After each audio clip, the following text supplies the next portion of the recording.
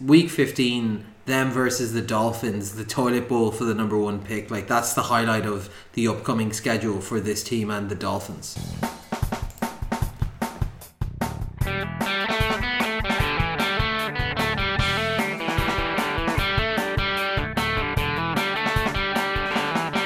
So hello, welcome to All Four Quarters, your one-stop shop for news, views and overreactions to all things NFL. It's the trade deadline. It's happening right now as we're recording. So we're going to talk about that. We're going to talk about what's happening around the news, look at the games from last week, next week, some of your questions, but we'll be keeping you updated with everything that happens as it comes in. So hey, we got Connor here, and we've got Ronan. Hello. How are you getting on? Any crack? Not too bad. The eternal move towards the next release, Software Life. That continues, but we're well on schedule there. Watched the semi-finals of the Rugby World Cup. I know Ireland aren't in it yet, but England beat New Zealand, which is kind of it's a kind of a surprise, but not a shock. It's kind of like if Baltimore beat New England this week, it would be kind of like, well, that's a big result, but not completely unexpected for NFL heads. And then South Africa beat Wales, so England and South Africa, two big, powerful teams there. But at the weekend also was the Jazz weekend in Cork, which has a surprisingly little jazz in it because the main thing I went to was a orchestral recreation of Dre 2001, which was pretty sweet, to be fair. Yeah, I was going to say, was it good? That was the one that I wanted to see when it was on in Dublin. Yeah, like the guy is like a complete homer for Dre. He's like, man, I just love Dre. I get to sing Dre for all these people. And he's like, he's loving life, basically. Excellent. And they managed to make it to the Metropole for a bit of actual jazz. Well, more brass / jazz, but some good stuff. Yeah. Oh yeah, it's close enough though. Get a bit of jazz-ish on your jazz weekend. Yeah, close enough. Very good. Yeah, we did a bit of hiking. Went up the hills here. Got to see a little bit more around the area. The weather's getting a little bit more livable now. Although we had rain and thunderstorms this morning, so I had literally hadn't seen rain in about 5 or 6 months at this point, and didn't really know what to do because none of my clothes are waterproof, and just kind of like, luckily I'd bought 2 jumpers the day beforehand, and that was about it. But like a Shawshank Redemption moment, is it? Oh, a little touch. But no, it's overall pretty good, working away and keeping myself busy. And we added a couple more people to the guys who are watching the American football with us here, so we've now got a larger group watching on the weekends, which is always nice. So I suppose, as we said at the top here, we are in the middle of F5 season, as we call it, where you have to keep refreshing to see what's happening. The trade deadline is upon us. It closes at this point in, I believe, 65 minutes. So we should have just about all of them in and under the wire before we finish recording the podcast here. We'll start with New York Giants have traded a 2020 third round and a 2021 fourth round pick to the Jets for Leonard Williams, a defensive tackle. This is an interesting one. So it's a big, I think you said it's the first trade between the two New York teams. Leonard Williams has been okay, but maybe underperforming for where his draft pedigree was. But this is also the end of his contract, so they're going to have to give him a new contract to keep him on afterwards. We have a question in from listeners about that kind of element of it later on. But yeah, what do you make of this trade? I wouldn't have thought that this is kind of a piece that you pick up to kind of make a big difference this season. Yeah, like it's a little bit unusual. I think like the Giants, they're not really in win now mode, but I suppose Leonard Williams, he's a young enough player, obviously had very high draft pedigree. He was considered to be a steal when he was picked up by the Jets outside of the top 2, but obviously things haven't worked out that way. Like the Giants, like defensive tackle situation, I say is like mediocre, really, at best. Like they're like bringing out Dalvin Tomlinson, people like that. Like it's grand, but it's not amazing. And they did trade away Snacks Harrison. So I think like it's a bit of a punt here, but I think for a third and a fourth, perhaps a fifth, if they don't choose not to re-sign him, I think it's acceptable enough. And I think if you get Leonard Williams and he does make it to free agency, you'll probably get basically that second pick back in a compensatory pick at some point anyway. I think for Leonard Williams himself, it's been a very disappointing career at the Jets, and his 2019 has definitely been following that trend. Not a single sack this season for someone who was expected to bring that kind of Aaron Donald, Geno Atkins pressure up the middle. but perhaps in a new coaching system, in a new place, which is happier. There's lots of rumours right now about unhappy Jets. He can find some more quality time, have someone who can use his talents better. But right now, for where he's at, it seems like fair enough compensation, even if it doesn't really feel like a move the Giants needed to make, considering where they are. No, of course. Next up, this was an interesting one. This happened just a couple of minutes ago. The Rams have traded Aqib Talib and a fifth for a future round pick from Miami. We don't actually know yet what the pick they're getting back is. This is obviously just a salary dump. Talib is on IR. This means they can take his salary off the books, and presumably, given that they acquired Ramsey in that slightly more expensive trade in the other direction, just freeing up money to get an extension, and he's going to be their future solution at cornerback. Yeah, I think Talib is a free agent after this year, so there's literally nothing much here for Miami except if maybe a future sixth or seventh compensatory pick if Talib gets picked up after this year. But it's definitely a situation where, well, I don't know how happy Talib will be. I don't even know if he'll bother going to Miami to even shake hands with anyone. But I think for Miami, like we had Brock Osweiler's retirement last year, one of the first of its kind in terms of trade plus salary dump, and interesting to see it being used here, maybe a lesser scale. I think for Miami, obviously, they're just hoarding picks, and this is just a free pick basically because they're not using that cap space at the moment. Except for players like Javen Howard, who's got IR as well. Jalen Ramsey, they traded all that capital for him. They're going to have to pay him, and it's just a required move for that from the Rams' point of view. So it kind of makes sense for both sides. Yeah, it does. Arizona have traded a 2020 conditional 6th round pick that can become a 5th round if certain requirements are met for Kenyon Drake, the running back out of Miami. This is an interesting move. So obviously it suggests immediately that the injury to David Johnson is more severe and possibly going to IR than we thought beforehand, because they had already added, I think, Freddie Morris during the week, and like adding depth to that running back room. Zach Zenner, I think, was it? Zach Zenner, yeah. So like we can definitely see that this is suggesting those injuries are going to be an issue for them. I was a bit surprised by this because I didn't think that this was necessarily a position that they needed to go and pick someone up. And if they were going to pick someone up, and maybe it's just I've got the wrong impression of Kenyon Drake from beforehand, but I wouldn't have thought of him as being the protect the quarterback kind of running back, because I understand if it was to buy time or support for the young kind of quarterback there, but I'm not sure I see the fit here. Yeah, but I think like Arizona have been pulling their running backs out wide basically as an extra receiver. I think Drake has been a pretty good receiving back over his time in Miami. He certainly showed that at times, and I think he's kind of like a poor man's David Johnson in many ways, the way he's actually played when he's looked good in his career. I think Chase Edmonds was kind of taking over that kind of like first two down role for the team, but obviously with him being banged up, they're in a tight spot. They don't really want to have to roll out Alfred Morris. I think they still kind of at least be somewhat relevant. But I think, for a team turning over the roster at the moment, they're making lots of changes, though they do lack maybe a little bit of draft capital. They're just kind of looking to kind of get these low-risk players. Like, is a 6th rounder or 5th rounder likely to give you as much production as Kenyon Drake in a spot duty like this? Very unlikely. So for a team looking to do that, kind of makes sense. Yeah, no. I suppose it tracks that way. And like I said, it's also probably for a guy who, well, maybe not a world beater, is, a starting or at least a back committee starting running back, getting that for a sixth round pick that then only becomes a 5th if presumably you use him or re-sign him or something. Don't pick him up in your fantasy league, because 2 of his next 3 matchups are against the San Francisco defense. Oh God, that is a rough setup for him to be kicking off. Dallas have this was one that actually happened during the week last week, and it was about 2 days afterwards that I realised it had happened. Dallas have given a 7th round pick to New England for defensive end Michael Bennett. So I think this can convert upwards if he plays a lot or re-signs or something with them.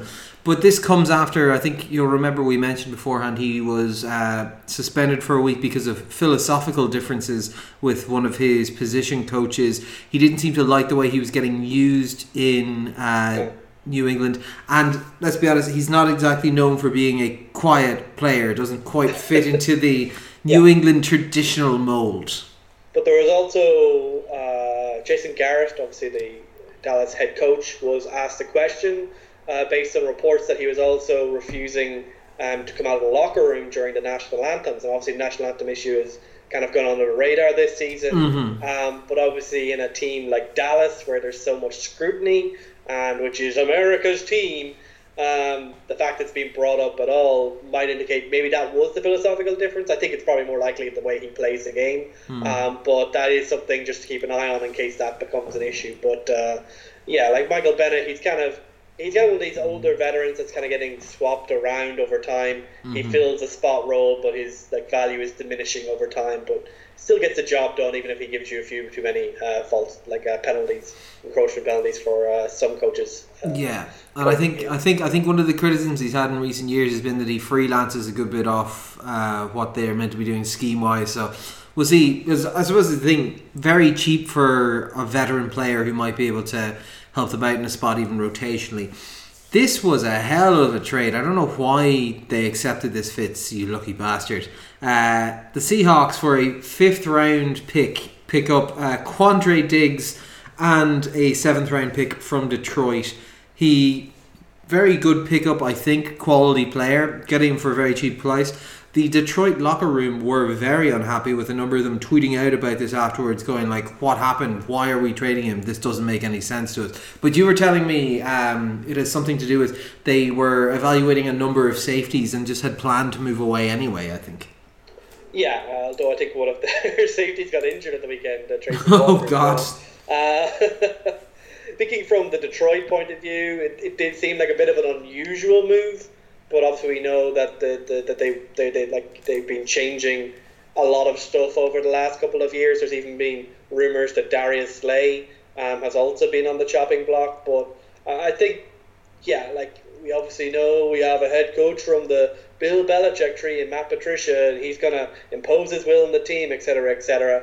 But I think still, trading away a good solid player like Quandre Diggs doesn't make sense. For Seattle, it was basically a perfect move. Badly McDougald, probably their best safety, has been dealing with back spasms. Delano Hill, who's been starting, has also been dealing with injury issues. So they've been down to basically the bare bones at that position. So getting someone like Diggs is a great move from their perspective, and by all accounts he didn't do anything too bad on the weekend.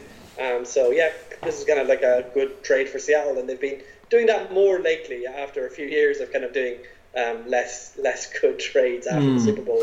Yeah, of course. There's obviously a lot of other rumours flying around. So apparently the Washington Mzungus have given the go-ahead for exploring trade options for their left tackle, who they have had a long-standing issue with him not playing and refusing to play for the team and so on. But early reports coming out from everywhere is that this was actually a huge mistake on their part, that the market for him is cooled off. Given if you consider that the lead guys looking for him were the Browns, and now the Browns are maybe not looking as likely a contender this year, and kind of softening off on that.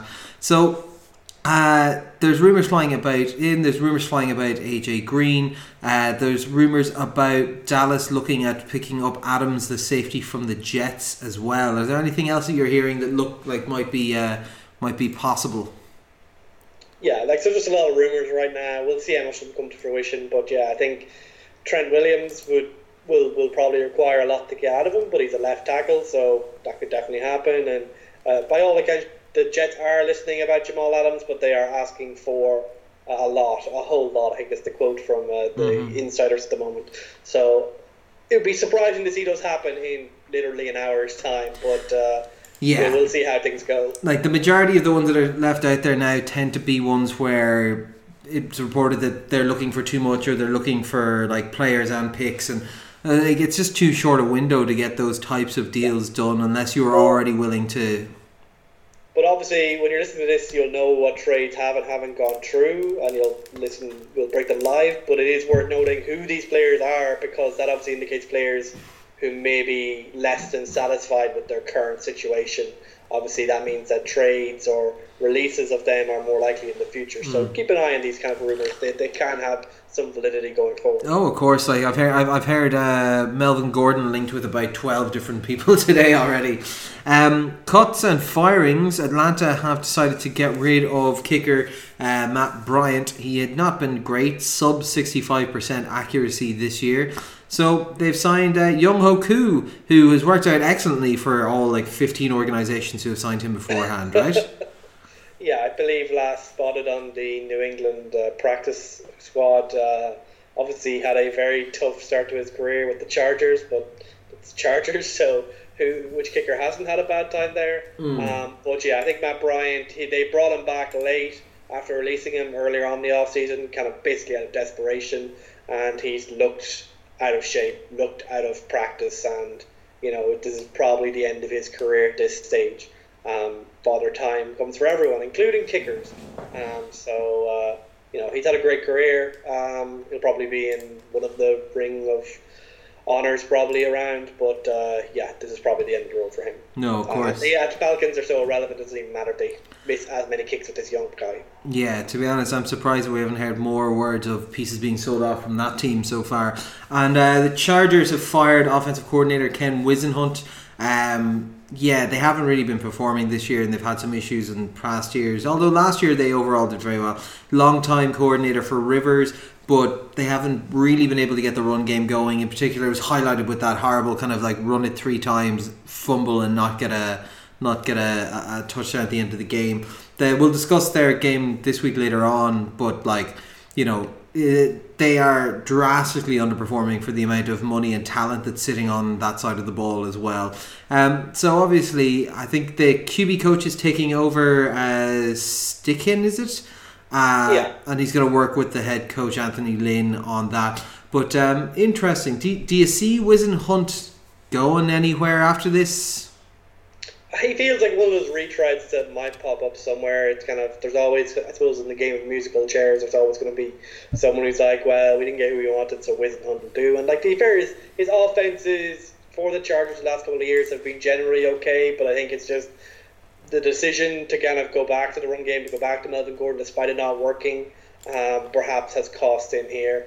And I think it's also Anthony Lynn trying, basically, it also feels kind of like Anthony Lynn making a move to try and delay the inevitable, because if this season keeps going as badly as it has been going at points, there's a decent chance Anthony Lynn's going to be on the hot seat, if not at the end of this year, certainly going into next year. It is worth noting Wisenhunt is a kind of long-time Rivers, we won't say ally, but like Rivers kind of confidant.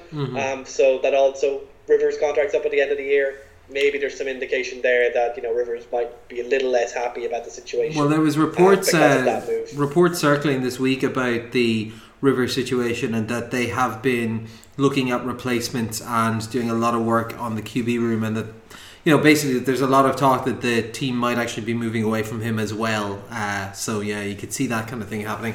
We had a couple of injuries this week, so probably the largest one is going to be Houston defensive end JJ Watt has torn his pectoral muscle. He's gone for the season. It really does impact their defense a lot. Merciless is still there, but this is a big hit for a team that is aspiring towards a playoff position, but is possibly going to find it a little bit difficult there with all these injuries piling up and their secondary being what it is at the moment. Yeah, and to be honest, even with JJ Watt, the defense wasn't exactly a world beater by any stretch of the imagination, but this definitely just makes them a lot less dangerous on that side of the ball. Like Bill O'Brien, the way he's building the team as an offense-first organisation, it's going to have to be even more offense-led after this. But I think for JJ Watt, another year ending early, that's definitely got to continue to be concerned. Either 3 of the last 4 or 4 of the last 5 now, isn't it? So you have to keep worrying about the longevity of him, and obviously he's not really the same player he was when he was winning those Defensive Players of the Year's awards. But I think for Houston it'll probably make their defense worse. But considering how bad it was already, I don't know how much you'll notice. It just means more Deshaun Watson magic required. Yeah, Jesus, there was a good bit of that on show this weekend.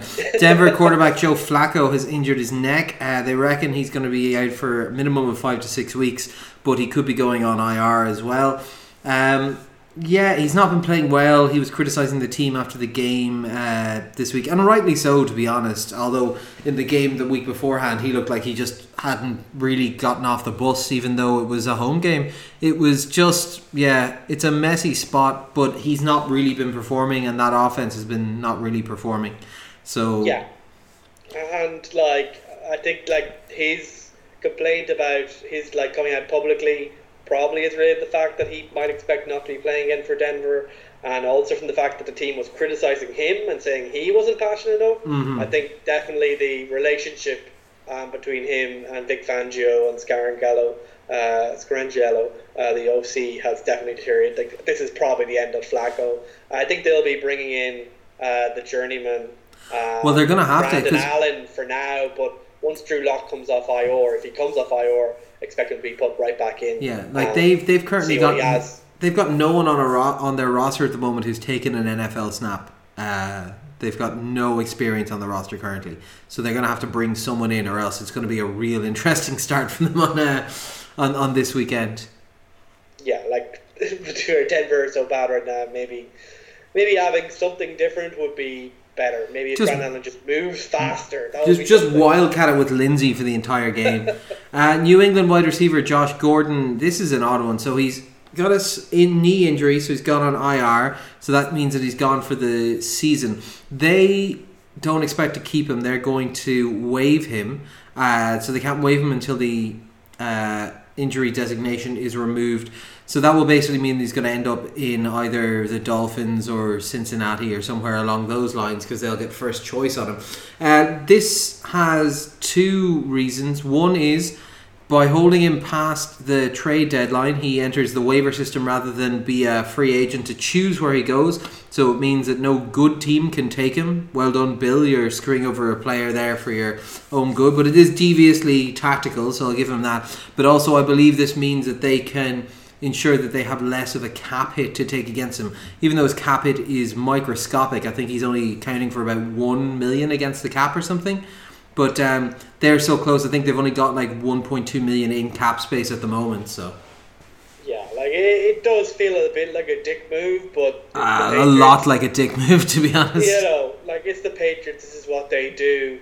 They're not here to make friends. And Josh Gordon, obviously, with his situation, there's rumours that he could be ready to play pretty soon. So I'm actually not sure on the rules about another team putting him in IR. I assume that is undone once he's removed. So he being placed on IR means that he cannot be waived from the team until the IR designation is removed. Okay, so they would have to remove. So basically, they're basically just waiting until they can remove the IR designation tomorrow morning, and then he'll go through the waiver system. Yeah, only if they're releasing him, because obviously you can't remove players from IR if you're keeping them. So that means that someone could get their play in maybe towards the end of this season. But from all reports, he seems to think he's about 2 weeks out from being ready. Yeah, and I think we all kind of want to see Josh Gordon do well in the league. He's obviously had a lot of issues to fight through to get to this point, and hopefully he can go to an organisation that will support him and make sure that he doesn't get involved in any bad situations. We also have New York Jets. CJ Mosley has injured his groin. He's out for 5 to 6 weeks, possibly going to be gone for the season on IR. He's a big knock. They've not been playing well without him. Their defense in the last couple of weeks has looked a lot worse, even with Sam Darnold back.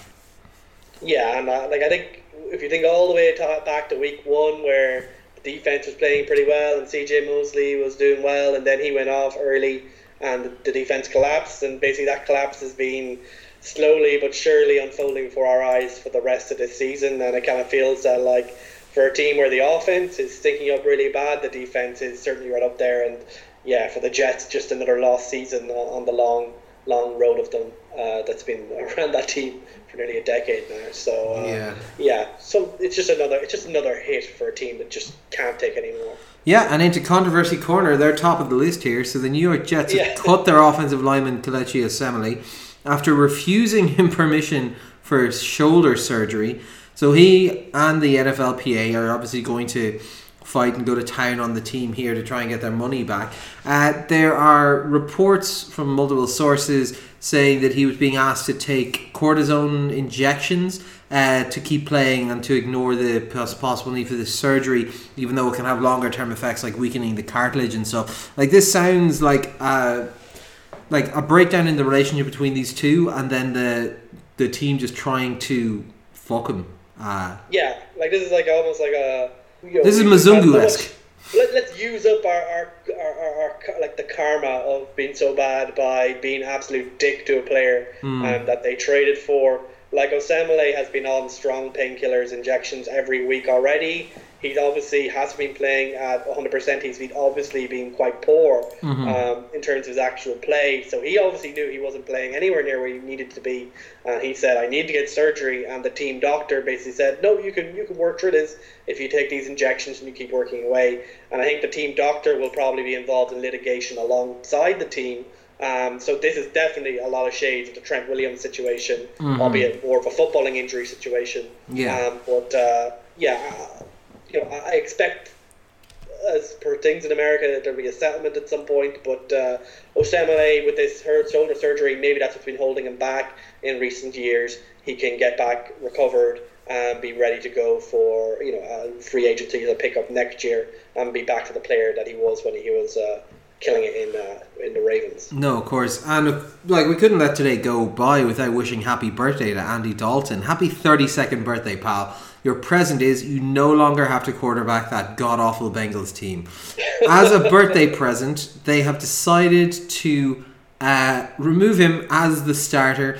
I believe Ryan Finley, the backup quarterback, is going to take over. He's a 4th round pick out of North Carolina. They don't look like that dissimilar to each other, really, on paper at any rate. But I don't think there's much you could do with this offensive line.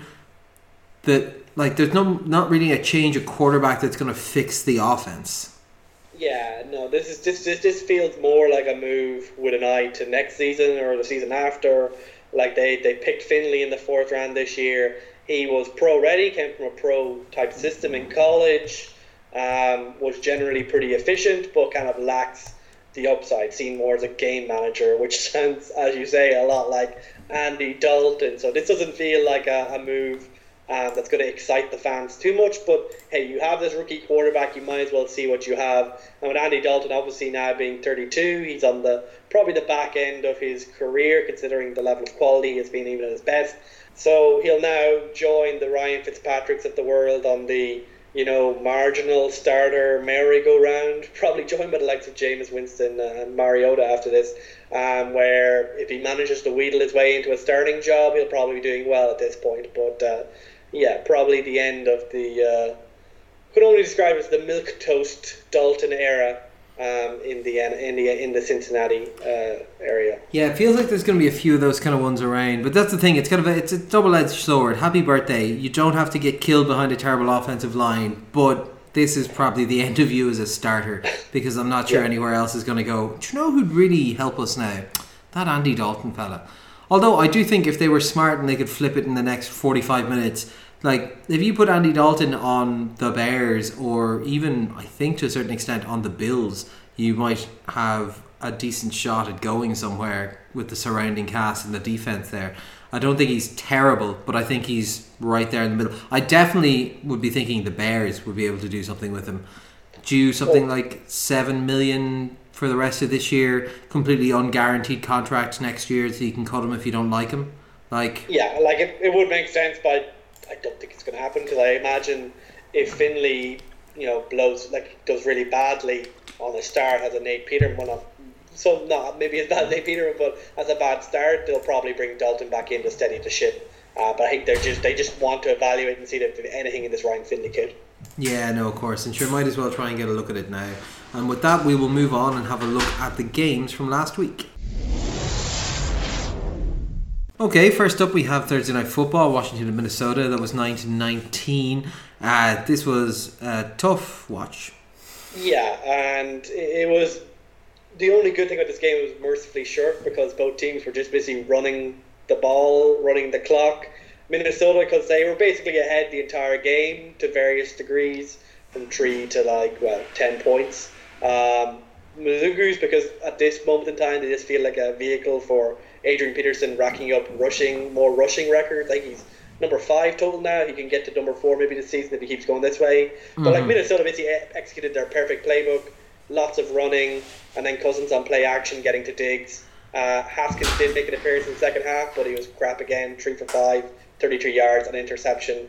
So for the Mizungus right now, they, good for Adrian Peterson, bad for everyone else in that team. No, of course. Seattle, Atlanta, 27-20. Seattle looked good in the first half, dominant, 24-0. They just completely shut down the second half. I don't know if it was protecting the playbook or whatever. Let it get maybe overly close. But yeah, Lockett did decent 100 yards. DK shows his big red zone target body and gets 2 touchdowns. Carson runs well and I think doesn't fumble in this game, which is always a plus. You got to be worried about your defense though. Schaub puts up 460 yards. Now they don't convert that into points all that effectively, but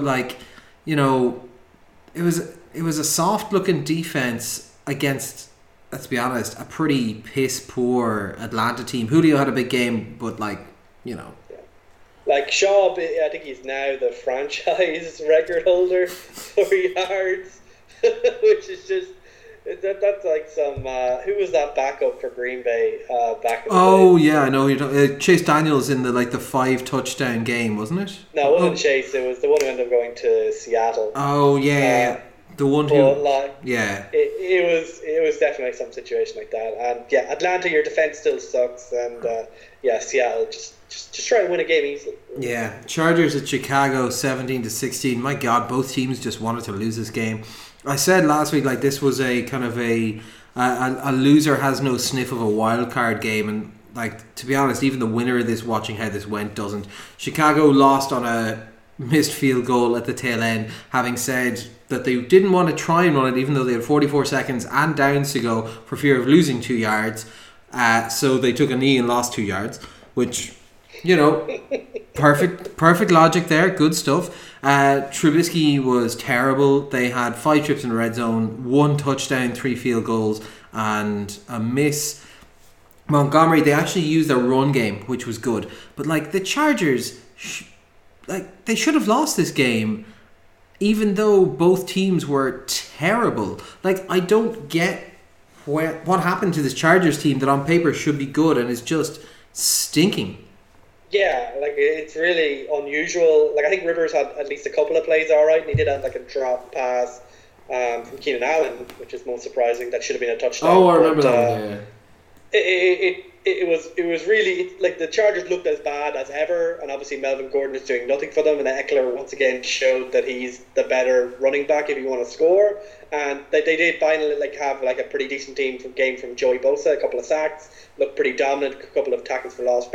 Not quite as good as his brother, as we'll talk about in a moment, but he probably has less to work around with him. But yeah, for Chicago, they basically out-Chargers the Chargers here with that missed field goal to lose it, and obviously the way that they conservative themselves out of any opportunity to make it easier.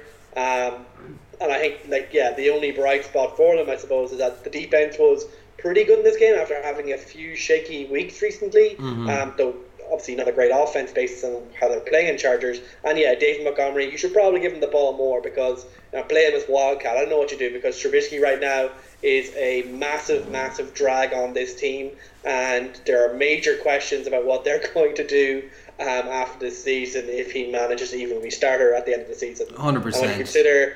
And then when you think back to who they chose not to pick when they traded the ball that way in that draft, it only makes the horrors of the Bears franchise right now even sore right now. Oh, it's ridiculous. Giants at Detroit, 26-31. That's a good Halloween ghost story right there. Oh, yeah. How we pick Trubisky. We trade up for Trubisky instead of picking Deshaun Watson or Patrick Mahomes. Good God. Giants at Detroit, 26-31. Stafford does a good job here. 340 yards, 3 touchdowns. They're feeling the lack of the run game. Like Kerryon Johnson being out, not helping them. They didn't get any production out of it. It's J.D. McKissick and Ty and stuff that they've got there. They need to... Dre Carson. Sorry, yeah, Dre. Like they need to get someone before this trade deadline, or like this might be a perfect spot for Jay Ajayi or something to pop in and find a bit of work.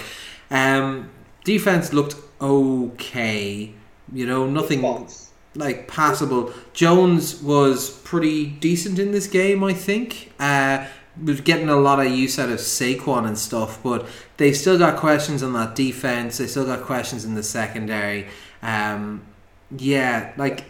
Unfortunately, just at the moment, this feels like two teams that are going to just lounge around that window of 6 to 9 wins, I think, at this point. Yeah, and I think for the Giants, that's okay, because this is obviously the Daniel Jones experiment year. Mm-hmm. Saquon is still under contract for a few more years, so is Evan Ingram. Now, obviously, the defense needs a complete rebuild. And Matt Stafford has been pretty good recently, let's be honest, but he didn't really have to work too hard to get his yards in this game. When Danny Amendola's getting nearly 100 yards, that's probably an indication that you're not doing a great job, or you're choosing basically to prevent getting burned completely by leaving everything open underneath. So I think, but for the Lions, obviously they get the win here. They're maybe marginally relevant for a wild card, but to be honest, in the NFC, where there's so many powerful teams lining up just for the wild card, even within their own division, it's hard to see without a run game, with a decent but not really spectacular defense, that they have the firepower to get it done. Matt Stafford's doing everything he can at the moment to kind of keep them relevant, but yeah, based on these performances, it's kind of hard to see that they might be able to do enough. I wouldn't count them out completely, but yeah, they just seem to like that kind of little bit of solidity to kind of be considered like a genuine contender. No, of course, and we'll dig into that next week when we're looking at our halfway point kind of review of the season so far. Next up was Jets at the Jags, 15-29, and it doesn't feel like there was only 14 points between these teams. Yeah, speaking of Halloween, the Jacksonville Stadium were making fun of Sam Darnold based on his comment of seeing ghosts in the New England game. Oh, it was great. Showing a blooper reel live of all of his mistakes in the game, and bringing up references. Set to the Ghostbusters music. Yeah, get to the Ghostbusters music. To be fair to Darnold, he didn't really stand much of a chance because that O-line allowed 8 sacks. Now, maybe you could take more sacks, maybe 3 sacks instead of 11 sacks and 0 interceptions is better than 3 interceptions and 8 sacks, but not good either way. No. I suppose at least on the other side, the Minshew magic was back at least for 1 week, as Fournette continues his kind of solid campaign. I think it's interesting because Minshew has struggled in recent weeks. Looked better this week with 279 yards, 3 touchdowns. But obviously, Nick Foles is expected back in week 11. So it'll be really interesting to see what they end up doing when he comes back after the bye. So I think for Jacksonville, they continue to put her wrong. Probably relevant for the wildcard hunt, but don't really see them as a full contender, to be honest, yet. But Foles could have that potential. Yeah, I can see them pushing for a wild card. Yeah, Cincinnati at Rams was another kind of stinker. It looked like it could be all right, mostly through the first half. There was kind of back and forth, but then it just got out of hand. Cooper Kupp blew the top off the place, over 220 yards. Gurley still not looking that great. They gave him less than half the carries from the backfield, but this Cincinnati team just looked toothless. They didn't have weapons to go to, and they needed. Mixon had a good day on the ground, but the team is done. Like I said, they're benching their quarterback and trying out the rookie. All the eyes on this season now are, barring the rookie going off or something, it's week 15, them versus the Dolphins, the toilet bowl for the number 1 pick. That's the highlight of the upcoming schedule for this team and the Dolphins, essentially. Rams look fine, but nothing special. Pardon? And now the new quarterback. Yeah, of course. Next up, we had Tampa Bay at Tennessee, 23-27. Yeah, I was impressed a bit. There was a couple of throws in this game that Tannehill made, particularly the one that was, I think, is a Tajay Sharp touchdown over the shoulder into the corner of the end zone, and it was beautiful. It was exactly the kind of throw that Marcus Mariota has not and never will be able to make. I thought it was cracking production from Tannehill when you compare what the offense looks with him versus like what it looked like with Mariota. Yeah, and he's kind of basically, I think he just suits this a lot more. Like they obviously are a run first team, but that means that when you do the play action, when you do set up a throw, you just want them to do it if the guy is open and not take a sack instead, which was basically the Mariota experience. But like this was a win, I suppose, for solidity over variance, because Tennessee basically, they were outgained significantly in this game, but they had 4 turnovers. And were efficient in the red zone, with Tannehill basically doing enough with his 3 touchdowns and 200 yards. But Jameis Winston, this was like peak Jameis, like some incredible like plays as he like basically ran back and forth behind that line, which to be fair wasn't doing much for him. Like 300 yards, 2 interceptions, 2 touchdowns, and 2 forced fumbles, and basically giving Mike Evans a shit ton of yards on what were ridiculous throws all the time. The thing, like, he should have been picked off several more times on the throws to Evans, because he just realised, we've got a big, huge, very good receiver here. Why don't you just fire it into triple coverage against him, and like he'll probably be free. And Evans came out afterwards and complained to the media, going like, I'm a big dude, even if I'm covered, throw it to me, I'm not covered. Like, you also have Chris Godwin, he's pretty good. Like, I don't know to be worried about it. Like, but like the mistakes, this is just the Tampa Bay. This is what we expected before the season. It's what we're getting all the time. It's sometimes fun to watch. Perhaps they'd be more fun to watch like in January than Tennessee, but they're not a good team overall, and the mistakes just keep stacking up. Although, to be fair, they did get one, I think, screwed over by the refs. They blew the fake punt dead, wasn't it? Yeah, so there was a turnover on a fake punt, but I believe they had it down by contact and it was whistled dead, even though it was actually a fumble. But because it's whistled dead as from the contact, there's no reviewing that situation. Yeah. So they'll rue that mistake, and I believe Bruce Arians came out with some pretty harsh words about the lack of accountability for referees, which he'll probably get fined for. But look, Tampa Bay, they could have won this game, but yeah, they have Jameis Winston, so they didn't. No, of course. Next up was another bit of a stinker. Philadelphia at Buffalo, 31-13. Yeah, I think this is an important game in terms of where we see these two teams, but the actual game itself isn't really that interesting. Like, Philadelphia basically out Buffaloed Buffalo. They, had good defense, only allowed 250 yards, had a turnover and 4 sacks. They ran the ball really well, with Howard getting 96 yards and Sanders getting 74, including on a really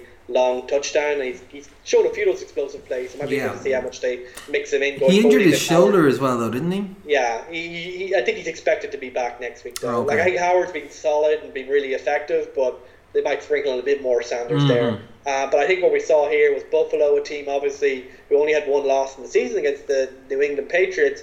Just that lack of consistency on the offense was exposed again. Like, Josh Allen, he looks great on some plays, but there's just no consistency. There's no ability to put drives together. They're so reliant on those big plays, especially when the run game was shut down like it was mostly done here. And, the D, which was so strong at the start of the season, regressed a bit here. They were weak up the middle. You can punch them, it seems, if you're willing to go basically conservative like Philly did with the run game. And obviously, if that defense isn't playing at a really high level, Josh Allen just isn't good enough to get them to win games like this. No, of course. Denver at Indianapolis, 13-15. Yeah, Indy come out with the win in a tight game. Field goal from Vinatieri looks good, but it wasn't a great performance for them. I don't know if it was just Denver stepping up after getting a kicking the week beforehand, or whether it was they had the extra time from the Thursday to scheme for it, but this Indianapolis offense looked a little bit confounded at times, and they'd been able to do its job pretty well for the last couple of weeks. Flacco, like we mentioned beforehand, came out and complained after the game, saying, like, what are we meant to be doing here? And he's right to a certain extent. Like, it's not like I'm looking at the way that their offense is playing and going, I need to put the ball in Joe Flacco's hands. Like, he's going to be our best option. But there's 2 minutes left. You're down. and it's 3rd and 5, and you start running like really badly drawn up run plays instead of trying to just go for it. Like I don't buy it.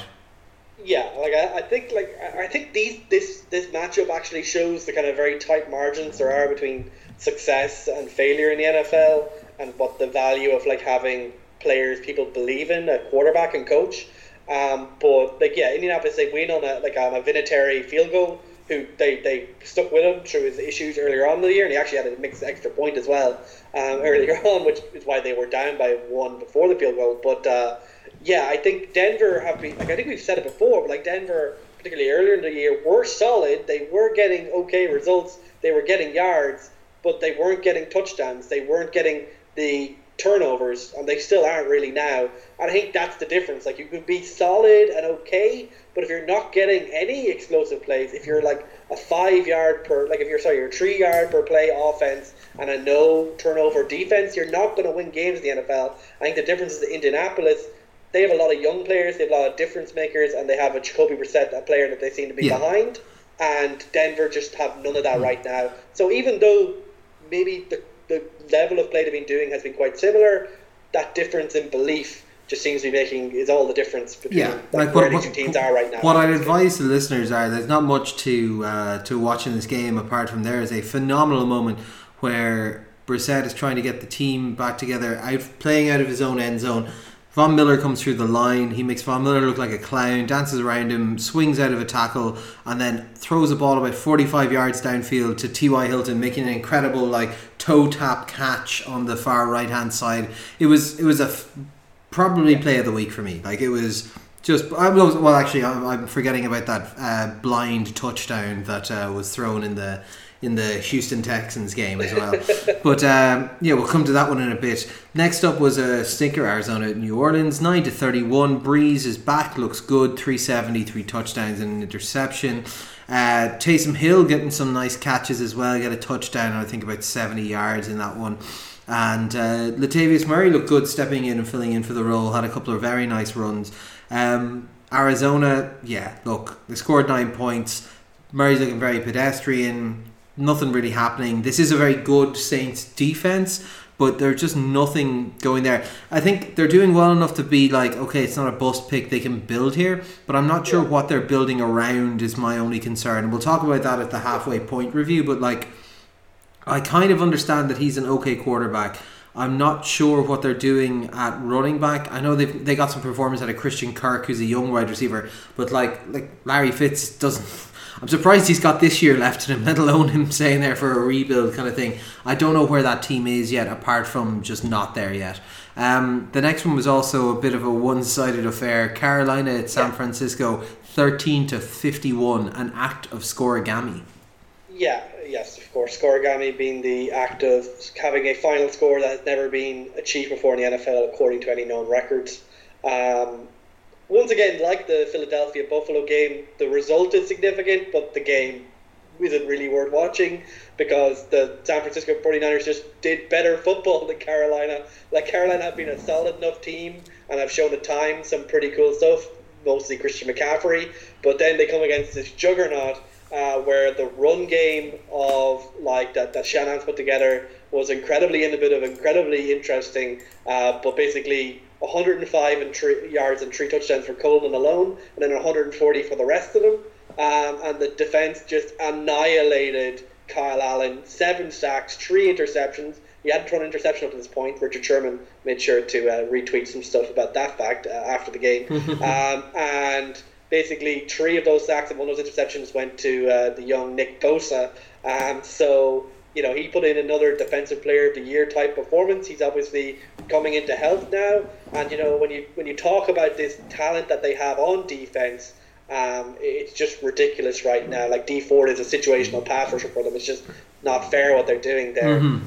But I think the only real implication for this for Carolina, except that they're not really where this team is that this might be the kind of performance that means that Cam might be nudged back a little bit sooner than if Carolina continue to be efficient. Well, I was actually going to say this is a great game to happen before he's available. I think they were talking about him being available for next week anyway.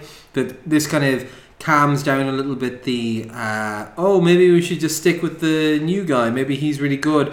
This is a nice one for him to come in and just be like, okay, well, if he doesn't throw a couple of picks, then he's doing well. It's a nice kind of palate cleanser nearly for the fans, if you want. Next up, Oakland at Houston. This was a very exciting game, 24-27.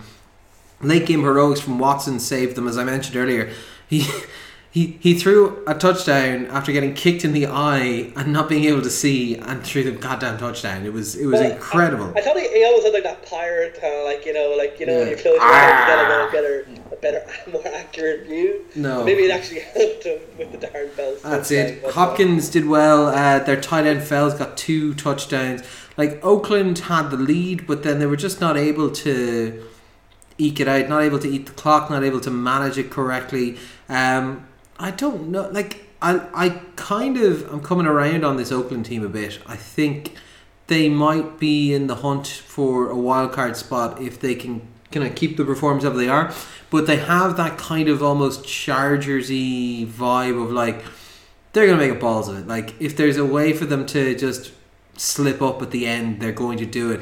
Because like, they could have been a lot more competitive against Green Bay. They nearly let it slip against the Bears in London. Like, there's plenty of spots where they're just not quite polished there, but there's a lot to be excited about. Yeah, and I think that reflects two problems with them. One, as you say, is they're not able to close out games. And I think that's particularly galling because obviously they got Josh Jacobs. He's actually been really good. They should be a good running team, and they're good at short passes with Derek Carr as well. But it just seems that they're not able to close out games. It gets too conservative versus how they actually play when they have to, like, when they're getting into the lead in the first place. Like, even thinking of that KC game back earlier in the season, that was another one where they looked pretty good early on and then just faded away. And I think the other problem is that, like, it's related. It's kind of like they rely on such small margins. Like Derek Carr here, 18 for 30, 285 yards. Like, he's just not making any throws downfield. They got Tyrell Williams back. Didn't make a huge difference here, to be honest. Like, they had a couple of like intermediate throws, but just none of those like home run hitter things throws that he's making here. So I just think like the Raiders, they are competitive, they are good, but honestly right now they feel like another Tennessee, basically. Solid, but they have a bit more fuck up in them. And as for Houston, like, how long can you live off Deshaun Watson alone? Well, they'll probably live off until like the wild card round, to be honest. Yeah. But like Deshaun Watson is just playing amazing football right now, and obviously he has like DeAndre Hopkins to help him there, and Darren Fells helped out with 2 touchdowns. But like Deshaun Watson is carrying that team, and if he keeps playing like that, long may it continue, to be honest. Yeah, of course. Cleveland, New England, 13-27. Baker Mayfield is not very good. Like, that's pretty much the takeaway from this season so far. Like, less than 200 yards. Their Chubb looked good. Their play calling looked awful. Cleveland collapsed really early. They had 3 turnovers. They were down by 17 points, and New England are able to just essentially coast. Tom looked a little bit better in this game, 260 and 2 touchdowns, but like, their offense doesn't amaze me. Their defense looks strong. I still haven't seen them tested. There's not very much you can take out of this game apart from Browns not very good, New England a lot better, but we don't know exactly how bad the Browns are because we've seen them be good at times and they do have the skill, and we don't know exactly how good New England are because they've beaten up on teams, but like, they've got by a distance the easiest schedule in the league at the moment. So this was a time as a flat circle game where with Bill Belichick, who obviously got his first win as a head coach with the Cleveland Browns against the Patriots, got his 300 win in this game as the New England coach. So he's retiring then, right? No, I think he actually said recently, someone brought up a quote that he's going to retire in his 70s, and he said he's changed his mind. Yeah. So unfortunately, Connor, the AFC will continue to probably have Bill Belichick around. Probably get him working on like annihilating Tom Brady somehow. Maybe that might be easier. That's probably a better one. Green Bay at Kansas City, 31-24. This was a very fun game actually. I watched it the following day. I couldn't quite bring myself to get up at, like, I think it was 4 in the morning or 3 in the morning to be watching it out here. The Kansas City defense looks a lot improved over the last 2 weeks, but they had a fumble from Shady McCoy in the third quarter that really kind of caused the issue. Because when you look at this game, yardage, first downs, almost everything is identical between the two teams. The one difference is one fumble versus another. The offense worked surprisingly well with Matt Moore under centre, moved the ball quite effectively, brought them back. They fell into a 14-0 hole early, but then were able to bring it back and actually leading going into the half, but then weren't able to close it out. For the Packers, Rodgers looked very good. Their defense looked quite strong. He had a couple of fantastic throws, but Aaron Jones just had a big day both on the air and on the ground. But yeah, the big question mark that's coming out of this was a decision by Andy Reid with 5 minutes left to punt the ball rather than go for it on 4th and 3. So it's an interesting tactical decision that I don't know if you have a take on it. I think the main issue was just that the defense after the turnover were a bit gassed and had basically spent most of the quarter on the field. Yeah, like I think I don't have a huge view on the punt thing, except to note I did notice it came up on the Surrender Index Twitter profile, which I very much enjoy following. For those who don't know, the Surrender Index was a index created by John Boyce, known for his Breaking Madden series, among other things. I forget what the crazy NFL history future one was called, but he created this index of how cowardly a punt is, and this was within the 98th percentile of cowardness for this season and the 95th percentile for all punts since 2009, when these statistics are available. But yeah, like I think when you have, if it was Patrick Mahomes, I'd probably agree that was a complete cop-out, but it's Matt Moore. He had been good, but I suppose, and your defense, I suppose it has been better. I can see the view of it, but I think you see the difference when you have Pat Mahomes there. Pat Mahomes would have forced him to take it. Oh yeah, 100%. But yeah, I think Aaron Rodgers would have been hard to deny, even if they had managed to. Oh yeah, I think part of it that played into it was that they had all 3 timeouts, and Andy Reid was like, "No, I've been good. I haven't squandered them. I want to be able to use them." But yeah, no. To be honest, I came out of this game thinking actually positive about both teams. I think Green Bay looked good. They were able to deal with kind of probably a lot more than they were expecting coming out of the Chiefs. But also, like, the Chiefs defense genuinely looked a lot better. Their offense was still moving without Patrick Mahomes in there. I feel definitely very good about things like the match against the Titans, say, even though there's a chance that Mahomes might be back for that. But like, I think the changeover in defense is really what's got me very impressed with. Like, the Green Bay offensive line has been good and their offense has been very good this season. So I take a lot more from that than just a beatdown of the Broncos on a Thursday Night Football. Yeah, and so the after that very, very fun Sunday Night Football, overturning our expectations despite Matt Moore starting. We had the definitely well within expectations Monday Night Football between Miami at Pittsburgh, 14-27 win for Pittsburgh. A bit of Fitz on Fitz violence here. The Fitzpatrick clan is all a buzz on our secret WhatsApp, with Minkah Fitzpatrick picking off Ryan Fitzmagic twice in this game. Obviously, after getting traded in his revenge game, this is some pretty good revenging. Like, Miami got 14-0 up, and I don't want to be conspiratorial, but then they decided to basically do all of the worst play calling in history after that, including on, I believe, a 3rd and 20, having a 0 blitz, which is where you send everyone except for, I think, 2 cornerbacks, and kept it up because they were both on off coverage as well.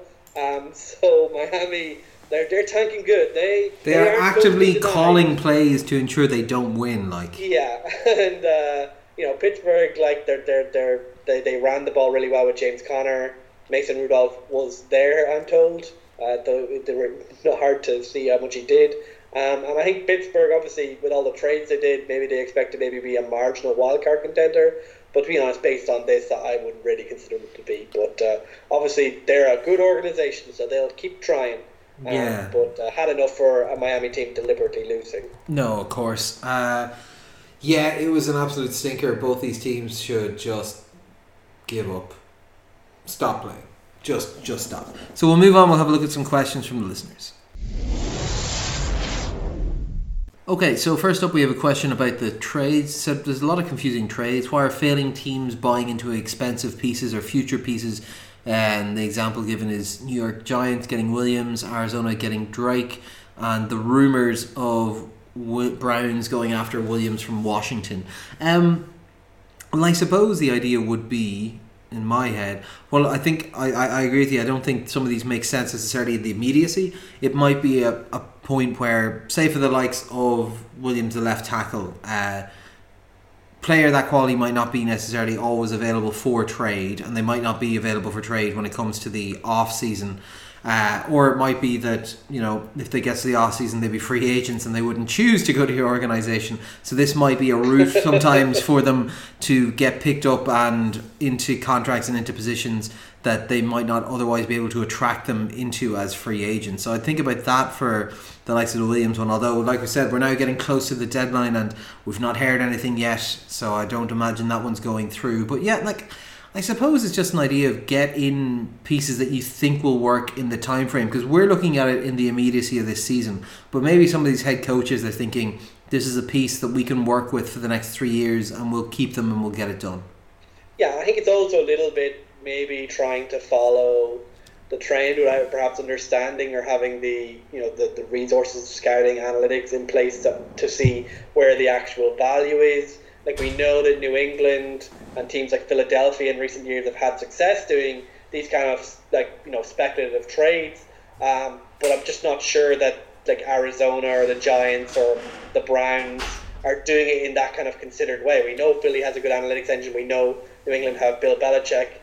Maybe they're just trying to create a simulacrum of that type of approach to GMing. Yeah. But we'll see if any of them work out. But as you say, none of these are high risk. They're all kind of low money up front, so it's probably fine in those cases. Those rookie contracts just make trading for the last year pretty cheap. No, of course. And the other one is, given a lot of the talk about young Bosa in San Francisco for defensive player of the year, defensive rookie of the year, but now increasingly some calls for defensive player of the year, who are the best brothers in the NFL? The Watts or the Bosas? So obviously they've TJ and JJ.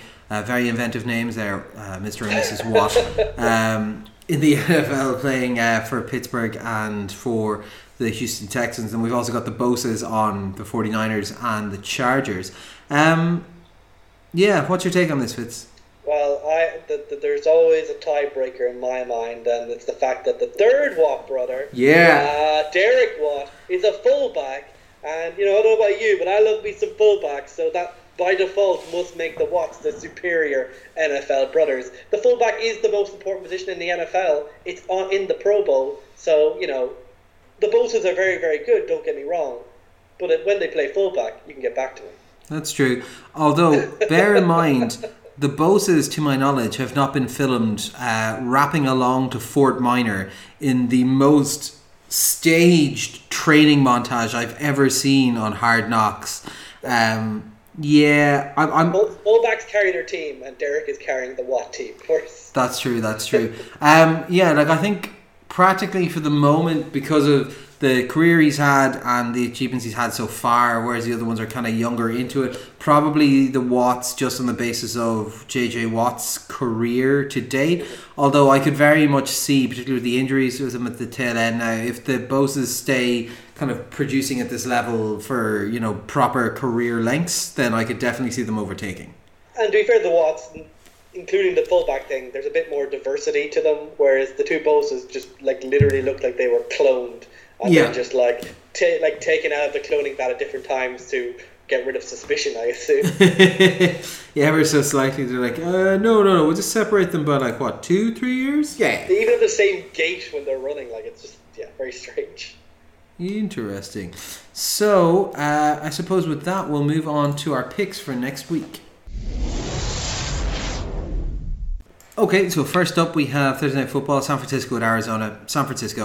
Arizona are terrible, San Francisco are undefeated. There's not really much to this one. Yeah, I think Arizona, it'd be interesting to get anything going, or if this just turns into another week where San Francisco actually just fully run over them. Yeah, I think Kyler Murray might get... Yeah, He can run faster than those defensive linemen, mostly, I'd say. Hopefully. They might need to get D4 now because he's probably their fastest guy. So just put him as spy just to make sure that he doesn't get too crazy. No, of course. Houston at Jacksonville. I have gone for Jacksonville. And you've gone for Houston in this one. This is an interesting one. Like, I'm going for Houston just because they have Deshaun Watson. Like, to be honest, they don't really have that much else going on. Well, obviously, beside the people that he's throwing to. And the run game's actually been okay.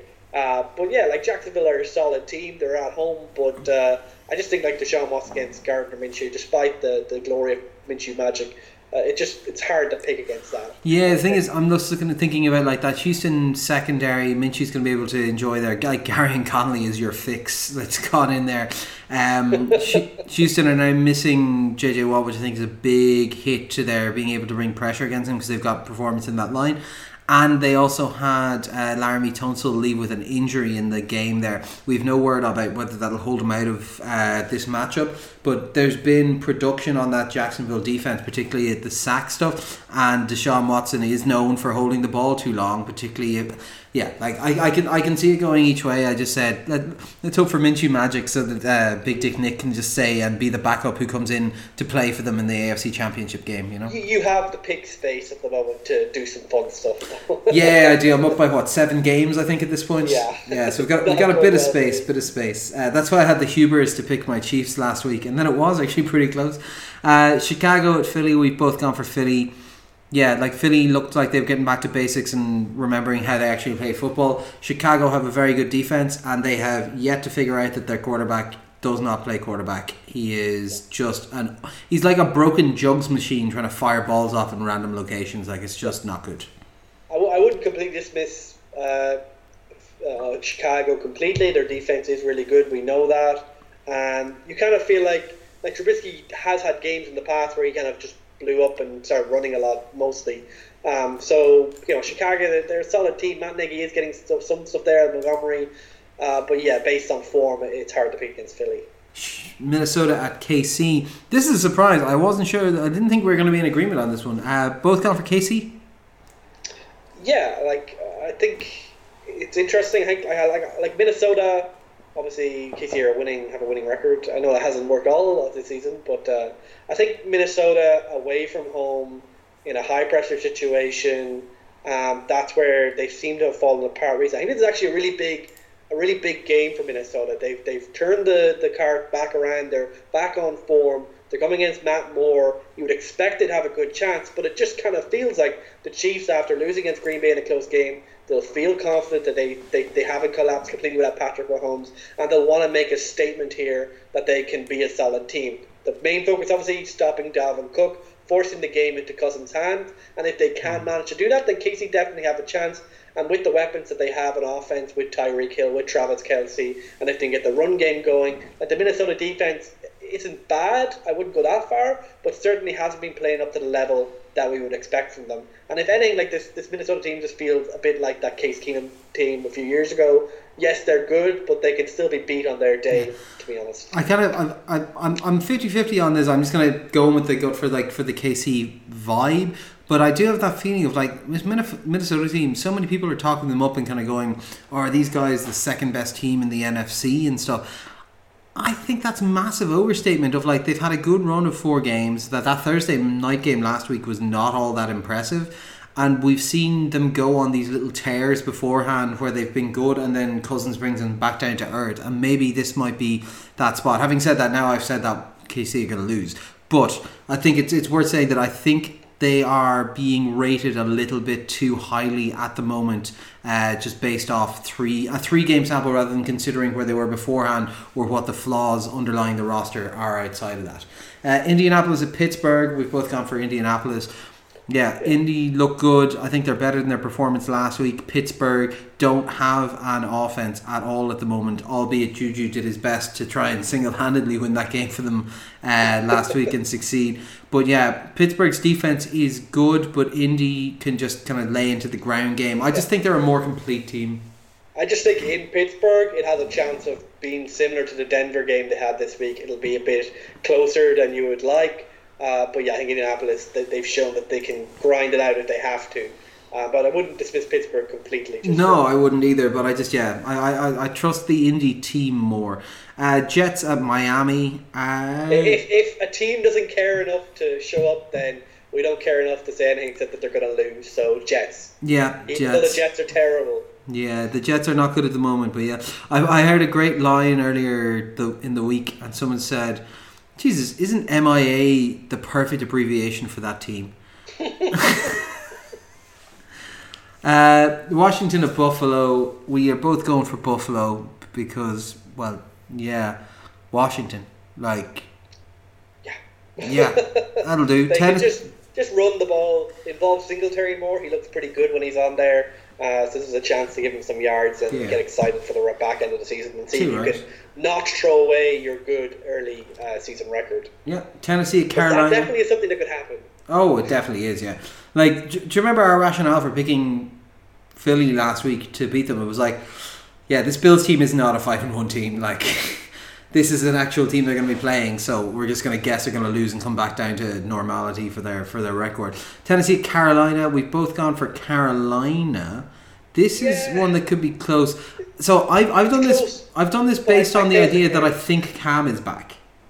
Yeah, like it's going to be a close game, but yet I still somehow fail to care because both these teams feel like at the very best they'll get to the wild card and get knocked out. Yeah, they're both solid teams. They're both run heavy teams. They both have good defenses. No, but I will say I don't think we're seeing anything much upside here. I'm 100% with you on Tennessee. I do think if Cam comes back and is healthy, that could provide a bit of a spark to this Carolina team.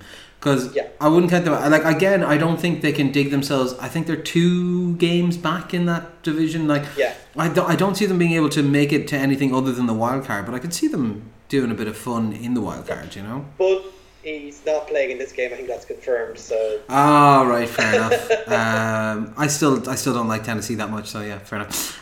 Detroit at Oakland. We disagree. I've gone for Oakland. You've gone for Detroit. Like I mentioned earlier, I like that Oakland offense. I think they're clicking quite well. I think their defense is missing a couple of pieces, but I also think the Detroit team, with the lack of run game and stuff, is falling apart a little bit. It's at home in Oakland. They haven't had a home game in 2 months at this point. So, and like I said, I sneaky think that they could be in the hunt for a wild card, whereas I think Detroit are going to fall off. It is like a marginal hope game. It's like both these teams are like, maybe we can do it. Detroit are in the NFC. It's going to be a lot harder for them. But yeah, like I think Detroit, I think Matt Stafford is playing really well right now. And as I said, like Oakland, their margins of error are so small. So I could definitely see, even if they go up early, which they've been doing recently, Matt Stafford is playing well right now. I could see them coming back and winning this. But yeah, like Oakland are solid. Detroit are solid. They're both fine, but yeah, not really. Probably going to be too relevant when the games actually matter. Yeah, but they're both better than they might have expected to be based on where they were last year. But this is like this is the thing. This is a big spot for them. So they're a 3-win team so far. They got the Lions this week, which is a tough game. You get the Chargers, who are not playing particularly well. The Bengals, who are Jets. Then you got the Chiefs, so it'll be difficult. The Titans, who are, I don't know, Jags up in the air. That Titan team already sounds like a wild card type bowl, you know? Yeah, exactly. Like that's the thing. And then they've got the Chargers and the Broncos again. So it is a spot where they could easily get to 9 or 10 wins. If they would win something like this, they could get to 10 wins. But I think it'll be an interesting one. Tampa Bay at Seattle, both gone for Seattle. Yeah. Like Pete. Don't try and run it against Tampa Bay. That's the one thing that they're pretty good at. Just throw the ball to Tyler Lockett, DK Metcalf. Their secondary is complete and utter trash ass, and you'll probably win this game. 100%. But obviously, Seattle are very bad at just winning games easily, so probably another stressful time going into my sleep time. Every Seattle game is terrible for actually getting to sleep on Sunday night.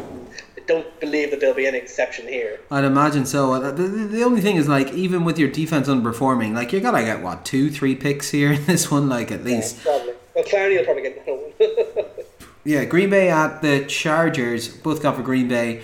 Chargers are a mess and only won their last game because the other team couldn't kick a field goal and couldn't work out that a knee is as bad as losing 2 yards on a rush. Green Bay look good on both sides of the ball and the coaching seems to be working for them. Yeah, nothing really more to say about that one, I don't think. Maybe the Chargers could because it's at home and they'll have all 14 of their fans, but what fans? Yeah, all 14 of them. They're going to own that stadium. Oh, yeah. Next up, Cleveland at Denver. Both gone for Cleveland. We don't even know who's starting QB for Denver.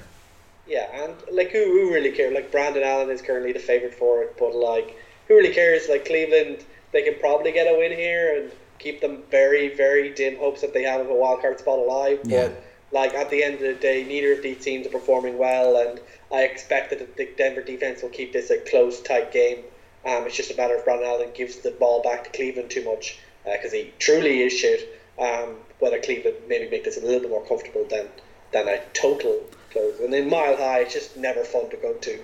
And it's just neither of these teams are fun right now. No. Next one's your pick of the week, New England at Baltimore. It's we've both gone for New England, although I think this is a closer game than like a kind of a one-sided thing. Although it's hard to see past New England in their current form. Yeah, this is one of the first in a series of tests for the New England Patriots. I think they're playing teams like Philly and Dallas and the Chiefs over the next month or so. But first up is Baltimore. And I think, let's be honest, the real reason we're both picking New England is because we still believe that Lamar Jackson is an amazing quarterback, does some ridiculous things that no one else could do, but he's still not a great passer to the outside. He's still relying on Mark Andrews and his other tight ends to get the job done, and the occasional big play for Hollywood Brown. And I think if there's anyone, if there's anyone who's capable of creating a game plan and making his personnel do a week-to-week plan that's specifically designed to clamp down on Lamar Jackson, it's probably Bill Belichick. And the template's already there from the Chargers win last year in the playoffs. Now, Lamar's a bit better than he was then, but I think the same template exists. Make sure you're stout up front, start your big heavies in the line, and then just have as many fast defensive backs as you can to ensure that Lamar Jackson can't get any easy runs, any yards to kind of get those like clutch third downs he's been getting against other teams. It just kind of feels that's what New England are going to do, and if they do that, then I expect them to win with Tom Brady and the rest of the offense being efficient again. Like I think Stephon Gilmore can take care of Hollywood Brown, and the rest just isn't there. So I think if they don't do that, if Lamar can ball out, start getting some throws deep, start doing some crazy stuff like that, or like win despite the scheming against him, that will be a huge step of progress for him. But I think based on what we've seen up to this point, hard to bet against Bill Belichick against a young quarterback. Yeah, like your main hope would be the offense in New England's been faltering a bit, and that this defensive personnel could stop them, because they've looked better in the last couple of weeks. But the problem is they've looked better, but they haven't looked complete on defense. And Bill Belichick's the kind of guy who'll be able to figure out what he can do that he will get success against where your weaknesses are. So he's having too much fun right now, making all these terrible games happen. He used to have exciting teams as well as winning teams, but since the Super Bowl, since he decided he wanted to bring back 1980s running game, he's not holding up his end of the bargain of having anything fun happen either. No. And finally, Dallas at the Giants. We've both gone for Dallas, even though they've been in a little bit of a slump of late. I could see Giants doing something in this game. They look better this week. They've got more of their weapons around and stuff. But Dallas have been underperforming for the level of talent that they have, and I want to see them fix that. And this feels like a get-right game, divisional rival over in their house in New York. Like a bit of a flex, a bit of a swagger, get themselves back on track. Yeah, but Dallas, they did comprehensively take care of Philly before their bye week in prime time. I think maybe we're kind of indicating that they're going to show that they have basically more talent than their comparable teams, whether due to injury or just not great personnel in general. Yeah, so the Giants, if they have any chance to win, they're going to have to lean on Saquon, hope Daniel Jones has a good performance with Tate and Ingram, whatever like that. But yeah, like the Dallas Cowboys, they have more talent. They had a week off to scheme up for this, and I expect them to. I think like the Giants have a chance, but I wouldn't be surprised to see another game like the Philly game where they just dominate the other side by just running it over them. I think that the Dallas Cowboys are due to just kind of revert to their 2018 game plan, and that's good enough to beat teams like the Giants, to be honest. Yeah, no, 100%. And we'll see how that works out for them. I kind of agree with you on all of that. So yes, that'll do it for this week, I suppose. Any major plans for the next week, Touch? Well, the Rugby World Cup final is on Sunday, I believe. As I mentioned, England, South Africa. I'll probably end up watching that. Other than that, keeping it pretty quiet. Coming up to the end of the work time and coming off a bank holiday. We're into the long winter right now. So coming back from work, there's no sunshine anymore. It's all rather sad. No, it's same here. It's kind of getting colder and darker, and it was raining an awful lot today, but I think it's just going to be kind of cooler now and a bit more manageable, but it does seem to get dark at around like 5:30, so that's kind of where we are at the moment. So just to update, no additional trades happened as far as we're aware. We're past the deadline right now, and next week, with that kind of solidity, we'll be moving on.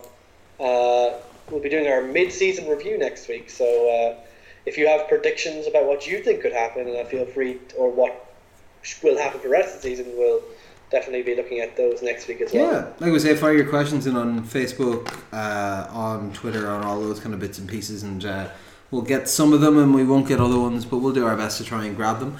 But yeah, I suppose for now, it's bye from myself and bye from Fitz. Bye. This has been all 4 quarters. Thanks for listening, and we'll chat to you next week.